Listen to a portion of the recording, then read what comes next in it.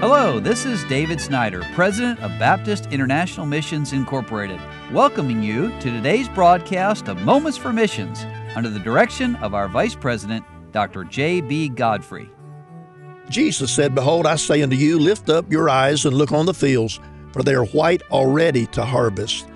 Now, my story today, I can't tell you the names of the missionaries, nor the country they're working in. I will say it's in South America, and other than that, I'll just leave it alone. But the story is wonderful. The missionaries tell us this: Isaac is a 10-year-old boy. His parents were divorced.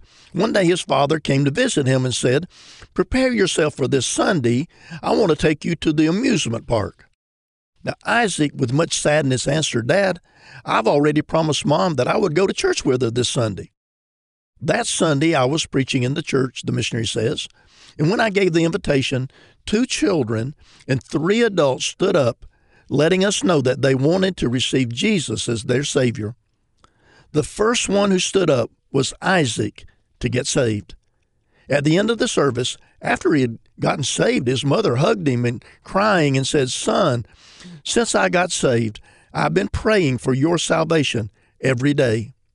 And Isaac answered, saying, "Mom, today God answered your prayers." How great's our God. He continues to convert people to Christ. Well, that's what we're all about at BIMI, Baptist International Missions, is helping missionaries. They're sent out from their local churches, but helping them go to that place where God's called them. They're not always easy places, but thank the Lord, when they do what God asks them to do, people come to know Christ as their Savior. And if it was only one, it would be worth that. But in most cases, there are many, many others, dozens and sometimes hundreds and even thousands of people who get to hear the gospel through the preaching and testifying of our missionaries and those who they've won. Now, back to my story.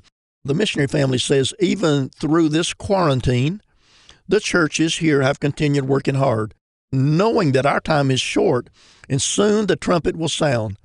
How precious that moment will be when we see our Lord Jesus face to face. This month, I've been having pastors come to my home in small groups.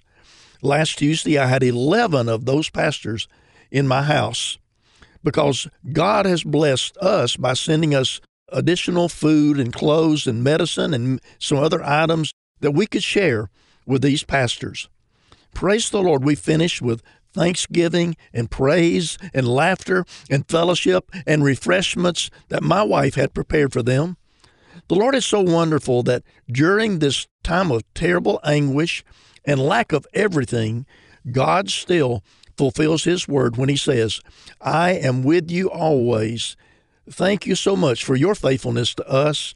And, of course, our missionaries, and we also feel that way toward those churches who pray and love and support and allow our missionaries to go and to plug into a different country all across the world and share the love of the Lord. Now, I want to point out a couple of things from this letter. One, I've already said it. When people get saved, what a blessing that is.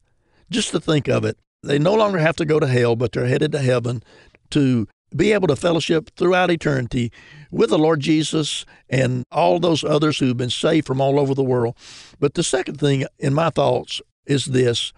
Here are these missionaries who not only enjoy seeing people come to know Christ as Savior, but they have a great love for them, and they meet their physical and emotional needs as well as the spiritual needs. And I would ask you if you would pray for this family. I know I haven't mentioned their name, but God knows who they are. And they're in a very difficult place, in a place where politically it's dangerous, and of course with the virus going on now. So pray for our missionaries as they serve the Lord Jesus Christ around the world. You've been listening to Moments for Missions. For further information, please write to BIMI, P.O. Box 9, Harrison, Tennessee 37341, or call us at 423-344-5050, or you can visit us online at www.bimi.org. Until next time, may the Lord richly bless you.